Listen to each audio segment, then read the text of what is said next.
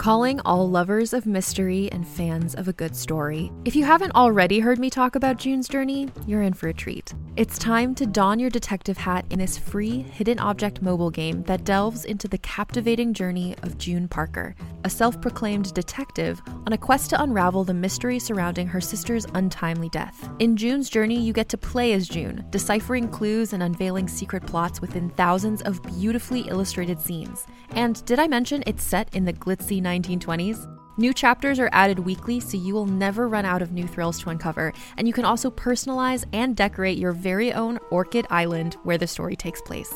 How sharp are your detective skills?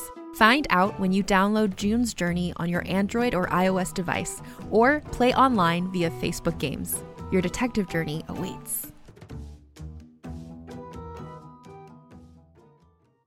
Hey there, it's Rachel Ballinger, and I am thrilled to invite you to Rachel Uncensored, my podcast where I get real with my friends and celebrity guests, where we talk about all sorts of topics. From personal stories to hot-button issues, we cover it all. New episodes drop every Wednesday, so make sure you tune in on Apple Podcasts, Spotify, or wherever you listen to podcasts. Trust me, you won't want to miss out on the fun and candid conversations we have here on Rachel Uncensored.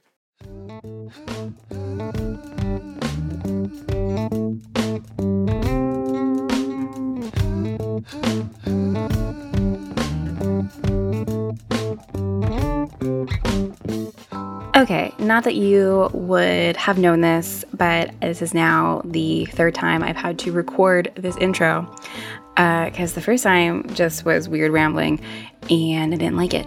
And then the second one I actually really liked, and then I re-listened to it before I was going to send it over to Kate, my producer, and I kept hearing this weird noise in the background, and I was like, what the fuck is that goddamn noise?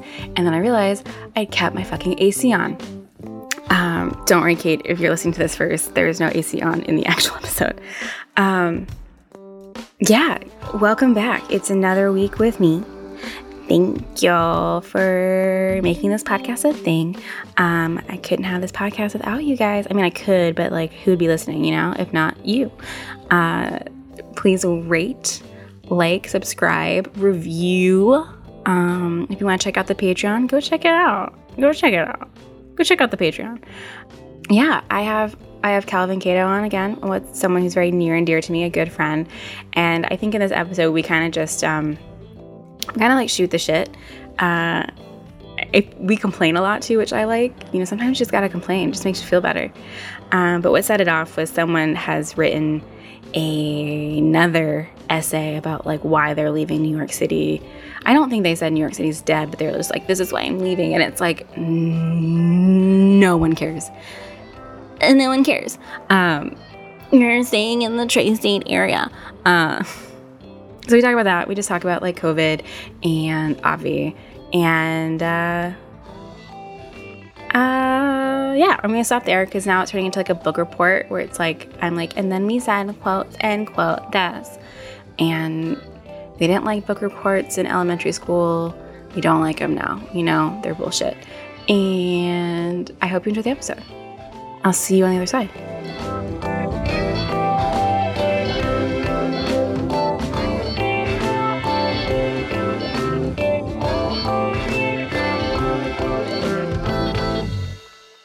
Well, thank you for coming on again. I love having you on, obviously. I think I've had you on the most out of any guest. I was going to say, it's like the third time. Yeah. And then like I did a rerun of one of our episodes. This will be the fourth time. Right? Oh my God. Yeah. Only the fourth time you've been on. Oh my God. Thank you so much. And I'm glad to see your face. Because I was so sad I couldn't get to go to the beach with you guys. I think we might be going again this week, this Saturday or next Saturday. So I'll let you know what's going on. Okay, cool. Yeah, and it's been like we've been going to Jacob Reese / Fort Tilden, and it's really not been that many people at all. So it's been like you feel like okay, if that makes sense. Okay, perfect. Yeah, because that's what I feel like. That's what I'm still worried about. Like, I went to a friend's. He had like a birthday party, party. I say that loosely, but you know what I mean. Oh yeah, totally. Gathering basically, and it was in Prospect Park, and it was really nice, and it was like well spaced at first, but because it was on like Labor Day weekend, it just got like super packed after a while, and like I had some stuff to take care of anyway, but I had to like leave at 6:30 where I was like, I'm really sorry. Like I can't like be around this many people without feeling some kind of way about it. So. Oh, totally. I still freak out about it. It does seem to be like if you are outside and everyone is like decently spaced, it's okay. Knock on wood.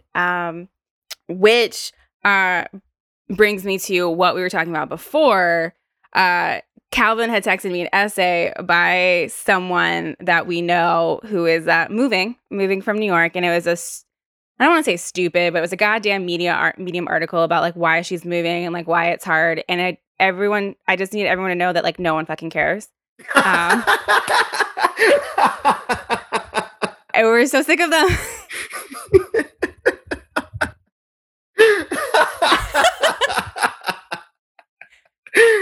It's like, so true. Like do you care? I legitimately, well, I already don't care. Like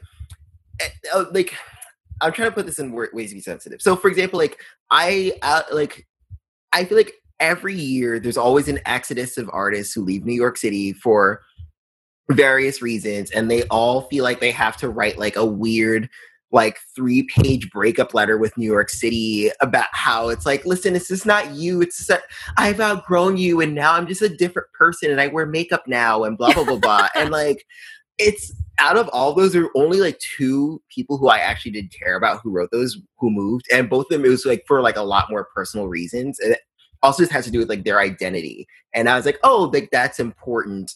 Like, for example, one person who was queer and talked about like leaving New York, like mainly because like he was like moving to another queer space. And he was like, you know, this is really great. And he's like, you know, I'm not trying to say anything to disparage the time I had here. And it was really awesome and fun. But just for like my, you know, queer identity, like New York was important in forming that for me. And now that I have this, I can go somewhere else. And I was like, that's like, to me, I completely understand that reasoning to move. Like, or I understand if you're like, I came here insecure and like from a, you know, background that was discriminatory because he came from a place that obviously it was not okay to be gay. And so like, to then move with a sense of confidence, I think is more powerful and interesting to me. Whereas a lot of these essays literally just boil down to like, I'm rich, I don't want to struggle, so I need to leave. And I don't think that, first of all, that's not inherently an interesting story. And second of all, you should be grateful that you have the privilege to get to leave and go somewhere better for yourself. Yeah, absolutely. And that's what we were talking about earlier too, like this, like to not even realize how privileged that is, and to not, I'm just getting mad. I'm just getting mad thinking about it. That now I can't even like think what I want to say, but it's just like, cause there's like, I don't want to out this person cause one, I just don't fucking care about them. But yeah, the idea, like the whole essay was so privileged. She very, very quote unquote subtly tells you about the Ivy League school that she went to, because that's basically the only time she hasn't been in New York. And you're just seeing her list of just like accolades and just like money of the city, which also reminds me how did you see fucking Upper West Siders got homeless people kicked out of the hotels that they were staying in? Yes, I did. And it's just like, are you fucking kidding me? But that's the other thing I hate about the Upper West Side is those bitches, because I've nannied for so many of those stay-at-home moms, are like, we're like really good people because like we care, unlike the Upper East Side where they just get their money. And it's like, actually, no, you all are still pieces of shit too. Because mediocre white people with money are the devil. Yes. I had one fucking mom. The mom didn't say it to me, but I was taking the girl I was babysitting to and from like her like after school activity to her house, and there was a homeless guy on the sidewalk, and the girl was like, you have to move me to the other side of the street. And I was like, no. And she was like, my mom always says we're not supposed to stay on the same side as the homeless people. And I was like, well, with me you are. Yeah. And oh my God. Like truly, these people have like no fucking souls. But they're just like, but we're liberal. But like, we get it. Like, vote Biden. Like, voting changes everything, guys. I was just like, you gotta be fucking kidding me. Like, this is the shit that their kids are being taught. And this is like, this person went to, like, is from New York, like the Upper one of the upper sides, and it's just like, this is not okay. Like, you are so fucking privileged. You're so fucking privileged. You don't get it.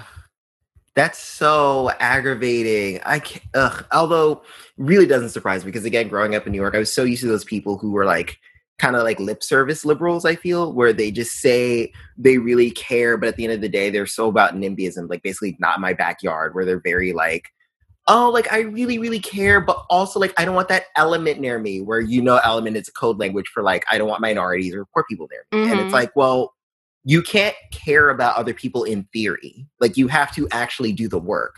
And it's something that so frustrates me. Yeah, absolutely. And I think when I was growing up, when I had like a very different sense of what New York was when I wanted to move here, I didn't understand it at all. Like these different types of people that live there. I just kind of was like, well, my parents basically thought New York City was like the 1970s. Like they thought I was like the Warriors. I think they saw the Warriors once and they were like, this is it. And I was like, no, it's not. It's okay. But I lost my train of thought. But I there's something about New York being your whole identity that is like the most basic thing in the world that I don't think people that New York is their whole identity understand. Like that's kind of what it read to me too of this particular essay. It was just like they have nothing else to hold on to.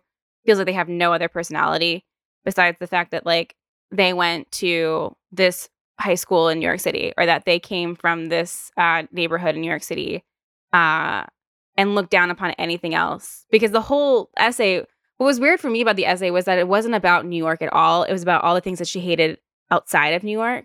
Yeah. And so it was almost like she was writing to herself to be like, it's fine. It's fine. You're not going to be like these people. You're not going to be like these people. Which is like, those people are fine. Like, of course, we've all made fun of Jersey. Everyone's made the Jersey smells joke, of course. Yeah. But I keep losing my train of thought.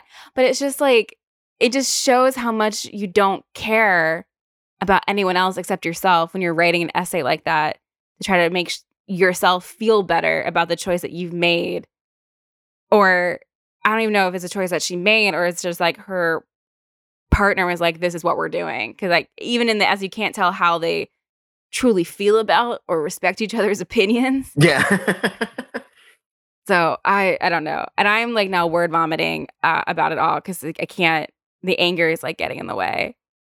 No, I will say I do completely agree with you in that she talked about stuff she hated. Like it was such a like quintessential like hipster essay. Like back in the day when like, hipsters were all about like, they just define themselves by the things that they hated. And I completely agree with you in that. Like, I feel like this essay, the writer basically made New York City an identity for herself, and it's like, yes, New York has these things, but New York also has like so many other things. And the fact that she was going on like shitting on like pumpkin spice lattes and like, so in the essay itself, she talks about like how she's like, I'm not one of those people who likes pumpkin spice lattes and diner pancakes. And I was like, first of all, bitch, like New York City is like all diners. Like, what the fuck are you talking about? I know. Like the New York City diners are like some of the best parts of New York. Yeah. Like I dated a guy who was a UN translator from Spain. And he would constantly be like, can we go to a diner? And I'd be like, what? Because like he like apparently in Madrid, he's like, it's not a thing like it is here. And it's one of those things where it's like, if you're going to shit on, like, there are things you can shit on about New York, but like the diners, like what? What are you talking about? And then talking about how like, oh, I can't go to the nightclubs or the museums. And it's like, girl, but you have a kid, so you weren't going to go anyway. Like, yeah, it's crazy to me that people, because I feel like it was almost like she made New York into this like kind of Sex and the City backdrop of like, these are the things I could potentially do, but she's not doing. And she's lamenting it. But at the same time, it's like, but if you're not taking advantage of these things anyway, it doesn't hurt you to move to someplace that is cheaper, that also still gives you, I don't know, 20, 30 minutes access to New York City. Like, I don't see where the problem is here. And I think that the whole essay was ridiculous. Like, I just feel like, there are people who are like actually stuck in their homes because they're immune compromised, and you have the luxury, and you're right too in that. Like, I mean, I'm not sure again, I don't know how much of it was her husband's decision versus her decision versus like some sort of, I don't know, equal decision. But at the end of the day, it still sounds like this is a choice that you both jointly made and are okay with. So, sorry, I'm trying to like No, I totally get it. say I was something doing the that's same not thing. just like shut up, but like No, but like shut up. And like maybe I'm just bitter because like I'm quarantined single, and it's like, please, like I understand this is a very difficult time. Like, it is hard whether you're single, if you're single because you're lonely, and it's hard if you are in a relationship because it's hard when you're like, okay, this is someone who I have to see every day. And plus, if you have a child, a small child, that's very difficult because I know that like you're doing a lot of child raising at home and there's no real like break from that because you're constantly family becomes your work 24/7 when you're all in the same place. So on the one hand, like I hate to shit on that because I get it, but at the same time, so many other people cannot leave. And moreover, so many people are just making it work without writing a whole essay about it. And so I don't understand why you felt the need to take your time, write an essay where you openly acknowledge that this is a cliche essay and I know that I sound annoying. So then you understand, but then you still did it. For what? Yeah, for what? Like, the essay should have been like, I know this is cliche, like, going to be a cliche essay, and so I'm going to stop right now. And Yeah. if someone wrote that essay on Medium, I would have been like, that is hilarious. That is amazing. Yeah. Good job. It is weird. It's like, why do these certain people get to be the people that decide whether, quote unquote, New York is dead or, quote unquote, my story is important enough to hear about why I'm leaving or why I decided to leave? And no one is talking about like who is staying, who has decided to stay, who is forced to stay, who's forced to stay and work through this either remotely or actually have to go out and like service people. Cause basically that's like who's still around, right? Like, or service people, grocery stores and like hospitals, like they're all doing a service for us. And so it sounds like Sarah York said it perfectly, was just like in that one, she had that perfect tweet that was like, oh, people think it's dead because their whole personality was based on someone like servicing them. And now that can't happen, they think it's gone. Like they think New York is dead. She says it much better than that. It was like perfect. Like she ends it with like, enjoy Cape Cod. And it's just like, whoa. I never thought Cape Cod could be that much of a burn. And I love it. That's a really, really good point because it is true. A lot of it is about like being serviced. Like a lot of people, again, that's when she talks about like nightclubs and museums and other things. It's like, yeah, no, you were used to other people basically waiting on you hand and foot to make sure that you can fulfill your fantasy. And now that fantasy has cracks in it, you can't handle that. And it's like, and again, like I think of the people who again are or choosing to stay for whatever reason, or most of whom are forced to stay because of economic issues, health issues, financial hardships, maybe personal issues. Maybe they have a family member who lives here they have to take care of, and they don't have the luxury to be like, oh, even though I have a partner and a child, like I'm just gonna fuck off. It's like, no, like what if you do have like a sick parent that you're taking care of? You can't just leave, and you're not gonna write an essay about that. Like, I just think it's very both interesting and irritating that it's always people who are usually people of privilege and people who are typically, not all, but typically people who are white, who basically get to kind of play like poverty dress up when they come here and then realize that they're tired of the charade and then leave. Like, yeah, something Erin taught me is because like, so obviously I'm white. And obviously like super fucking privileged, right? Like I'm number 2 on the totem pole when it comes to privilege. And even just being here, just getting to New York City back in 2011 and still being able to be here now. It's a privilege that I haven't been forced out just because I can't pay for it. And something that Erin taught me was that I would say like, oh God, I'm poor. And he'd always be like, actually, no, you're not, you're broke. They're two very different things, and like you need to learn that. Not like he never says it like that. I feel like I talk for Aaron, and he sounds so mean, and he's really like the sweetest person in the world. He's like, well, actually, I think what you mean is that you're broke, and he's like, because you do have systems that could, help you, whether it's me or your family or things around you. Like a lot of people don't have those those systems in place because they didn't have the privilege that they weren't born with the privilege that you were born with. Mhm. And that was a huge thing to learn. And I think you really hit on it with this whole, like, I get to play poverty, like, dress up.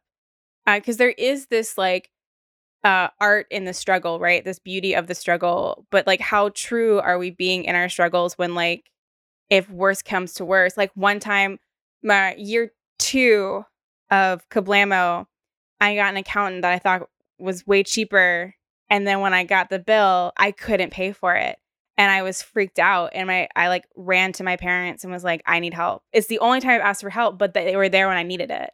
And a lot of people don't have that luxury with someone that can help them with a fucking bill from the IRS. Like, and that is something that needs to be addressed and spoken about loudly. Like, a lot of us won't talk about it because there's so much stigma and shame around not being rich, which literally is no one except like a very small percentage of people in the world. Or you don't even realize the privilege that you have because it is just so inherent to the life that you've already lived. Yeah. I think that's all I had there for that one. That was a long one. No, it's good because it is true. And I mean, and I, you know, like I definitely, I mean, obviously I'm a minority, but at the same time, I still have my own privileges. I mean, again, for example, for this whole pandemic, like I was lucky in that right now I'm living in an apartment, but my mom owns the house. So I was lucky enough to be able to not have to pay May rent when things got really bad and when unemployment was all, you know, who knew, and that was all up in the air. Like I was very lucky to have that. Like I know that I'm lucky enough to be able to still own and maintain a car, which makes it safer for me to get around the city. Like I know that, I mean, I still have internet access, and I think a lot of people forget that that's a privilege in and of itself. Like there aren't a lot of people who have easy access to the internet so they can still apply to jobs and things like that. Like I just feel like there's so much that people take for granted. And so, sorry, I'm trying to find the best way to say this. It's like, I just feel like when you read essays like these, it's like they're trying to elicit some level of sympathy. And it's like, but your life just simply isn't that hard. Mm-hmm. You're inconvenienced. You're not suffering. Yeah. And that's a huge fucking difference. And fuck, you're right. And I had something and I lost it. You're just saying so many like smart things, and I'm just like, yes, but I will say this later, and then it's gone. But yeah, you're right. Oh, we're talking about internet access. Everything's so nuanced now, especially in New York, right? It reminded me of schools in New York because there is such a, should they open, should they not open? What's going to happen? Who knows how, like, for those that are listening right now, the plan is a hybrid version that students can opt out of and do only in-home learning if they want to. Otherwise, they're in school for like 2 days of the week and out of school, blah, blah, blah. But September 21st is when kids are supposed to start coming into the classrooms. And a lot of people are against it for obvious reasons. It could spread. People could die. We've already lost a lot of people in the DOE from de Blasio waiting too long to close back in March. So this is an issue. But then you have the problem with school is, for some children, 2 out of their 3 meals. And it is a safe space if they don't have a safe space to go home to. And about 100,000 kids in New York City are technically homeless. And so where are they going to get internet access if they can't get it in the shelters? Or if the Upper West Siders are fucking pushing homeless people out because they don't want it in their fucking backyard because they're goddamn assholes. And I know this fucking hotel, it used to be right across the street from a family that I used to live on. It was like on 79th Street. And I just know that neighborhood so well. They all fucking suck so much. They're a block away from the Museum of Natural History, a block away from Central Park. It's gorgeous. They're like 2 avenues away from fucking Riverside Park, just like every fucking amenity. And you couldn't let someone have a piece of the pie. Like, just, you guys are awful people. But no one ever wants to talk about those parts, like the hard parts of why maybe schools should be open. Because it's inconveniencing them and their children right now, but their children have all of these things. They have all these check marks, like safe space, internet, this. A lot of kids don't have computers. Like, I know a lot of schools were getting free Chromebooks to these kids because they had no other way to access these online situations. And it's still an issue. Not everyone has them yet. And it's a very slow process. And I'm not talking very eloquently about it. And I don't think I'm like the one that should be at the helm of a conversation about NYC schools. But we're like number 2. We're neither number 1 or number 2 as the largest school district in the nation. It's either us and then LA or vice versa. And LA immediately was like, we are remote, at least I think the first semester. So it's a huge, de Blasio is putting a huge bet on lives without really doing any of the work to make sure that people are. Because the problem is the school shouldn't be the school should not be all of these things. Rather, we should be focusing on these individual issues that no one is talking about because it's inconvenient. But I don't know. I'm not smart enough to figure them out, and I'm also not. I don't know. I just don't know. Yeah, I hear you. Like, I think it's so hard because I totally agree. And I do understand that there are very, very valuable resources that schools provide. And it's hard because on the one hand, like there's just a no-win situation with this. Mm-hmm. And frankly, I still believe that a lot of the problem comes from top down. So like from the federal government not enforcing regulations, from a president who still won't wear masks in public. Like it's so hard to even get a handle on like what the next steps are when we still haven't really done step 1. So it's totally. So it's very frustrating, and I am frustrated with De Blasio and Cuomo as well with the response. Like I think that there's certainly things that they've done correctly, and there are certain things that they're being very wishy-washy about. And I know that part of it is just to not piss off too many people, specifically too many rich people, let's be honest, because they're the ones who are being inconvenienced. But at the same time, it's like, but you just still need to make a plan and move forward with it. Because at the same time, like, I mean, you hear about all these like super spreader events and like how it's still not safe. And like, this is a little bit of a tangent, but like I'm on this like random like list for like sex parties. I still never... Yeah, I mean, not to like bring it back to... I'm not sure if I would be the perfect clientele for that, but if I am, I would like to be put on that listserv. I think that now they do like mixed queer. So at first they were just doing like gay parties, and they like expanded to like bi and like I guess queer identity. So I'll send it to you. But what's interesting is like because I remembered like obviously when COVID first hit, so they used to have parties every like I want to say Wednesday and Saturday or Wednesday and Friday. But they used to have these parties, and then obviously when COVID hit, they were like, so we are not going to be one of those girls who were like, yeah, let's just come through. Like we were like, nope, we're going to shut it all down. And like it was so funny because like once a month they would send a thing being like, okay, we're going to hope to open again in June. We're going to hope to open again in July. And like now I think they like sent a message that was basically like, look, we just can't do this because, and as much as I understand that like, people want pleasure and the fun of it all, we just know it's not safe. And the last thing we want to do is invite like 20 people who are going to come and, who knows like who those people are going to come in contact with. And like, we basically don't want to be a super spreader.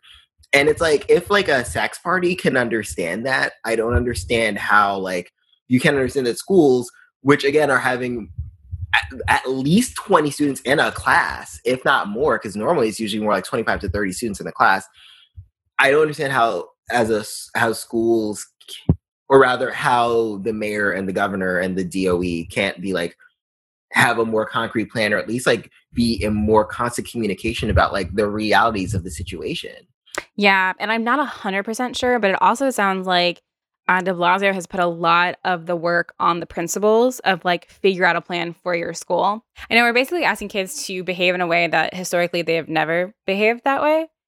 And like I immediately started nannying like once I got here back in 2011, and I never really got that sick when I was in Virginia. And my first like year and a half when I was babysitting, I was like sick like every other month because I just wasn't used to it. I wasn't used to how gross kids are. Like they're disgusting.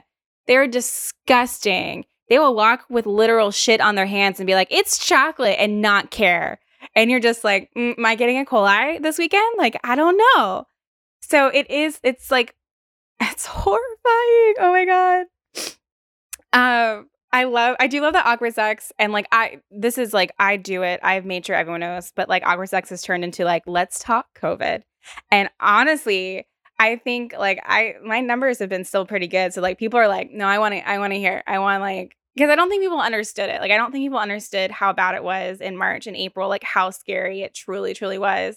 I talked about this on the last episode. Like in the last episode, I referred to like a few of my like solo episodes back in April, and like they're dark. Like I know they're dark. I know I sound fucking crazy, but I stand by them. Like that shit, it was so scary. You just didn't know.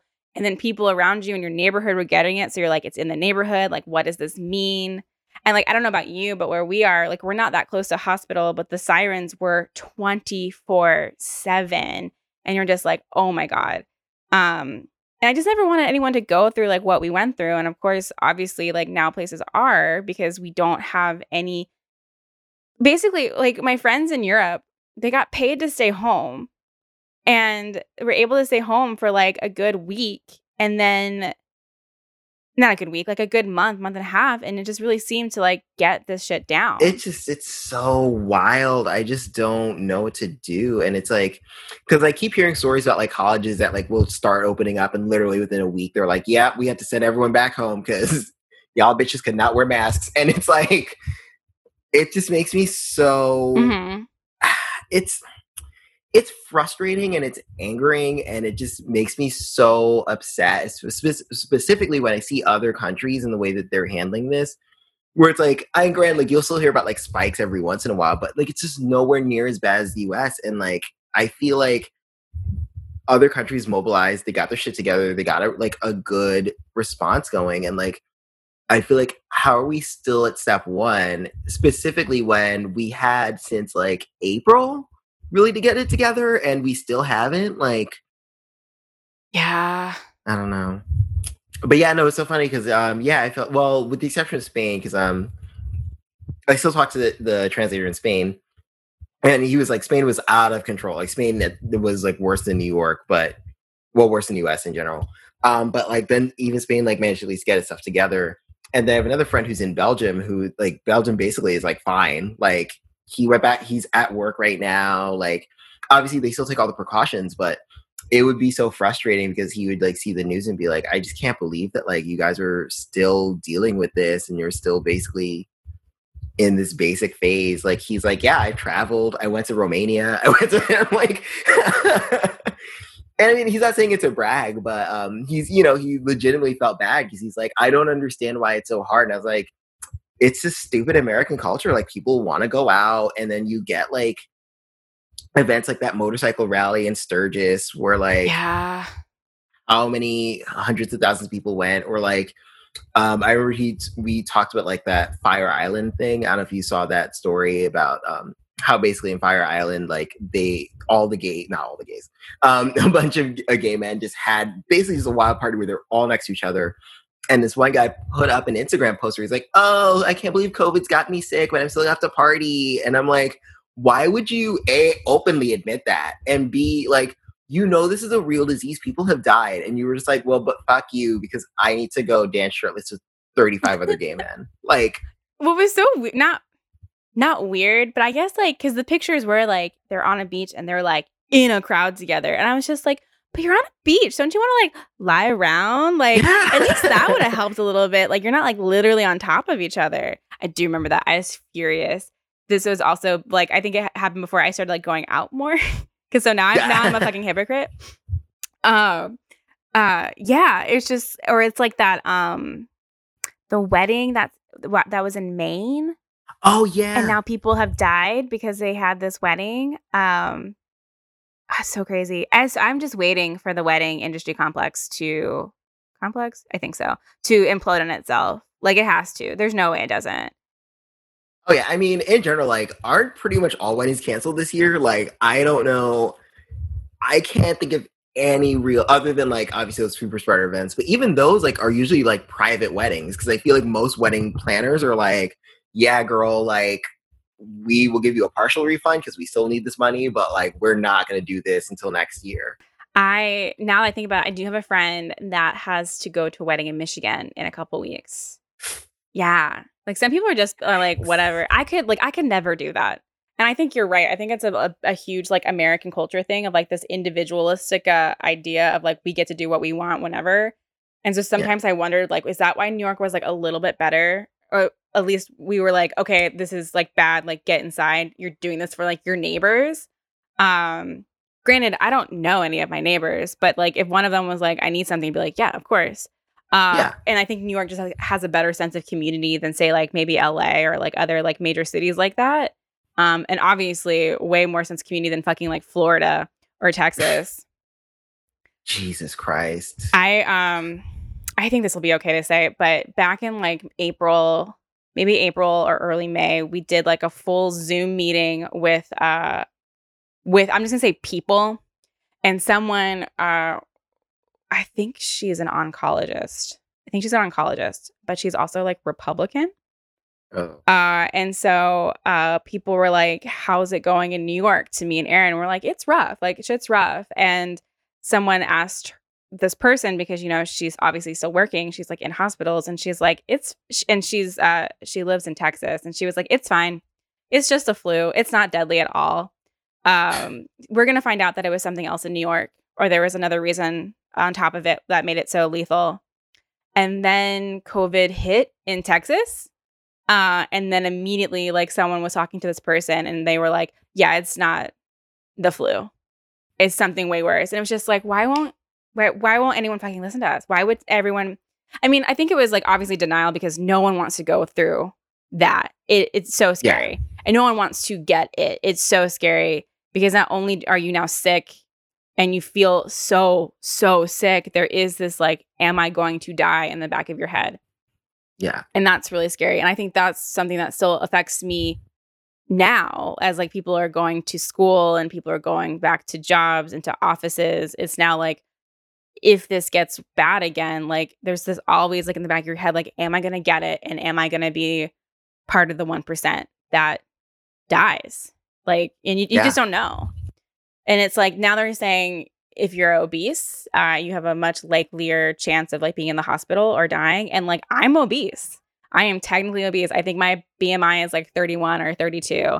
And once you're over 30, you're obese, which also BMIs are bullshit, because they are so fucking racist. It was based off of like a white man's body, but it's still just like, that is what doctors are going off on. And you're just like, you're like, shit, like I'm in that category. Yeah. Oh no. But I don't know.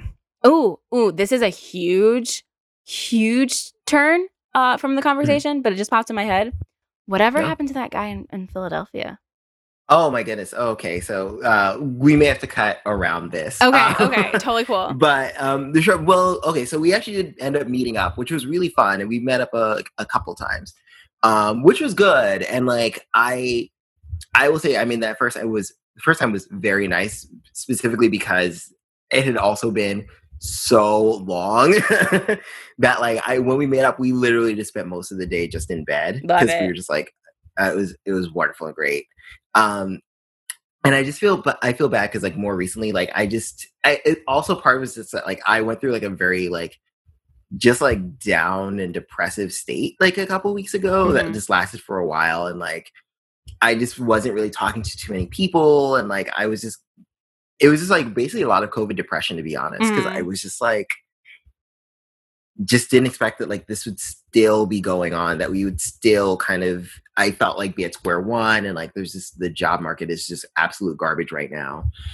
And anyway, so like we haven't been talking as much lately, which sucks, and like I'm gonna try to message him and like see if I can talk to him this week, but I don't know, I just feel a little off with him. And I feel like, cause like he's super sweet and a very lovely and nice guy and everything. But I think that it just is so hard with COVID and the fact that he's not close, like distance wise, like it's kind of just taking a toll on me personally. Absolutely. So. And like you said, you're doing this single, like you don't have roommates, you're not in a relationship, you're not living with someone. And I think that's probably the hardest. People say kids is probably the hardest. I think being alone through this is the hardest, because like even just like Aaron's been going to work in this past few like these 2 days where I have all of a sudden all this alone time. It's just like you kind of start to realize like how quiet everything is. Yeah. And you're like, whoa. And then you're like, oh, I'm not really that interesting. Like, I'm not going to talk to myself. Like what do I do? Not that you're not interesting. That doesn't make sense. Just like they all of a sudden you're just like, how do I occupy myself? And then to do that for we're at like 6 months now. Yeah. Like it's a lot. That's a lot. And then staying indoors is a lot. Like I definitely have seen, I feel like I've seen a lot of COVID depression or COVID anxiety, and not necessarily from the disease itself or from the virus itself, but from these new parameters we find ourselves in. Yeah. It's a lot. It's very daunting. And of course that's going to mess up like even wanting to talk or date anyone, and then let alone try to date someone that's like not in even the same state. Like that's a lot. Exactly. It really is. It's just hard. And it's like, and I feel the same way because part of what made me depressed was that it was just like, I felt like I was applying to things and then not getting them. And then because I have so much free time, you just have so much time to think about not getting hired for things. Mm-hmm. And then like, there was like a spate of like, just like writing packets and stuff that like, I just flat out didn't do. And then I felt, it was like one of those like spirals where you're just kind of like, I'm not working, so I don't feel motivated. But because I don't feel motivated, I don't feel creative enough to work. And it just kind of like was going down and down and down. So like, I mean, I swear I must have binge watched like 3 series in a row, like literally like would not sleep until like I passed out, like watching shows. Cause I was just like, it doesn't matter. And like, I guess this is just retirement. So like, I've just finished Chuck, which I'd never seen before. I'm watching Alias again, which I'd like already seen. I literally owned Alias DVDs, and somehow I ended up watching it because like there's just nothing to do, and you're just kind of like, I don't know how to schedule time anymore. So I don't know if you feel the same way. I mean, at least you're like doing this podcast, so you have this, but like I just felt like I just literally just don't know how to manage my time. So even the times where like I'll have deadlines and I'll just blow past them because I'm just kind of like, I don't know, does it matter? It's such a surreal state to be in. Well, it's really, I mean, you're right. Like none of it matters, right? Like we've been conditioned by capitalism to think that like if we're resting, we're like failing. And so I would say like March, when I took my leave of absence from Trader Joe's, so like mid-March to maybe until June, there was a lot of like self-hating dialogue in my head of just like, you have all this free time now and you're not writing the book that you wanted to write and you're not doing this. So you obviously don't have the talent to do it or the discipline to do it. And then I don't know like what got me to stop talking like that to myself, but it was just kind of like, you have all this time, so why don't you rest? Because you've been going nonstop and have been exhausted for the past year. And so I just started like watching a lot more TV. I mean, me and Aaron already watch a shit ton of TV. I was like watching things that like I really love that kind of like reminded me of like liking who I was like as a child, and like reading a lot more. And somehow that like pulled me out of it of just like, oh, here's all these things that you love to do that aren't productive and make you feel great and show you that like you don't have to be like a productive part of society, like especially right now, to be like a human or to be considered whole. And so that helped a lot. And also I had like Aaron to like complain about all of this stuff too as well. And because that was also like kind of hard. It was like he would be working in the living room and I'd be like in the bedroom for like hours because like our internet doesn't work well and he had to have the internet. And the router is in the living room. And so I just kind of like be in this bedroom being like, like, what do I, which is like, is totally fine. Like I obviously like, I'm okay. But it was just like this weird, like all of a sudden, like all your creature comforts are like taken away from you of like performing and like producing and like all these things that you're like, well, this is what makes me an adult, all taken away from you. So too long didn't read. Yes. I definitely felt like that for like until June. And then I just kind of was like, fuck it. Like, let's take this time and just kind of like reinvest in like your literal like mental health and like your body again. And just like your mind. And that helped a lot of just being like, I don't fucking care. I'm not working right now. But also to your point, the podcast had helped too. The fact that there was like something I was doing once a week that was like, this is still creative. And it literally, like the solo episodes are literally just like a talking journal of just like what I was thinking of at that time. And so it literally was like another form of therapy too. And so that totally helped as well. Or like, sorry, I'm talking so much. No. Because we both are on unemployment, and brass tacks has helped me. I was like, please help me. I don't understand if I need to like reapply to get an extension. And they're like, okay, here's what we found. And if I read it correctly, we're supposed to let our unemployment go to 0 days of like, we have no more, and then to claim benefits again the next week, and it should reset. But you don't know until it goes to 0. Oh, okay. Damn. That's what sucks. See, that's annoying because that's honestly like that's kind of what was part of the depression too. Is that because I had the same thing because like I think I'm down to like 12 days left, which Me is too. like, and that's when I really started panicking and being like, oh my god, like I really need to like get some shit together. And because I knew that there was an extension, but even the extension, I don't even know. I mean, I know it's supposed to at least go through the end of the year is what I heard. But that's actually very helpful to know. So thank you for that. Because I was like, I don't know like what I'm going to do. Like how to reapply. Do I have to like show work journals? Like I know. I don't have a work journal. I like totally forgot that was part of it because there were no jobs. Yeah. So I was like, I guess everyone's like on board of like, we're not doing a work journal. Yeah. Because it was crazy. I have no idea. Because like even when I went to the unemployment website, like for at least the first like because I got on it in like April. And like the first, like, because I was trying to go on the job because there's like supposed to be like a job career resource center basically, and that website crashed. Like it did not work. And then they put up like a notification saying like, yeah, this won't be functional for a while because there are no jobs. and a lot of those things like sometimes involve like in-person counseling, which obviously they can't do right now. So I was very like, I don't really know what's happening. Like it feels so chaotic, you know? Yeah. Well, it feels like the system is created to discourage you from staying on unemployment, which is one bullshit in and of itself, like in a normal economy without a pandemic, just to make people struggle as they try to find something new. Like why punish people? But even to now have to deal with it, this weird system within a pandemic, and we're already stressed about so many other things. It's like why can't you just make this easy? Why can't you make it easy?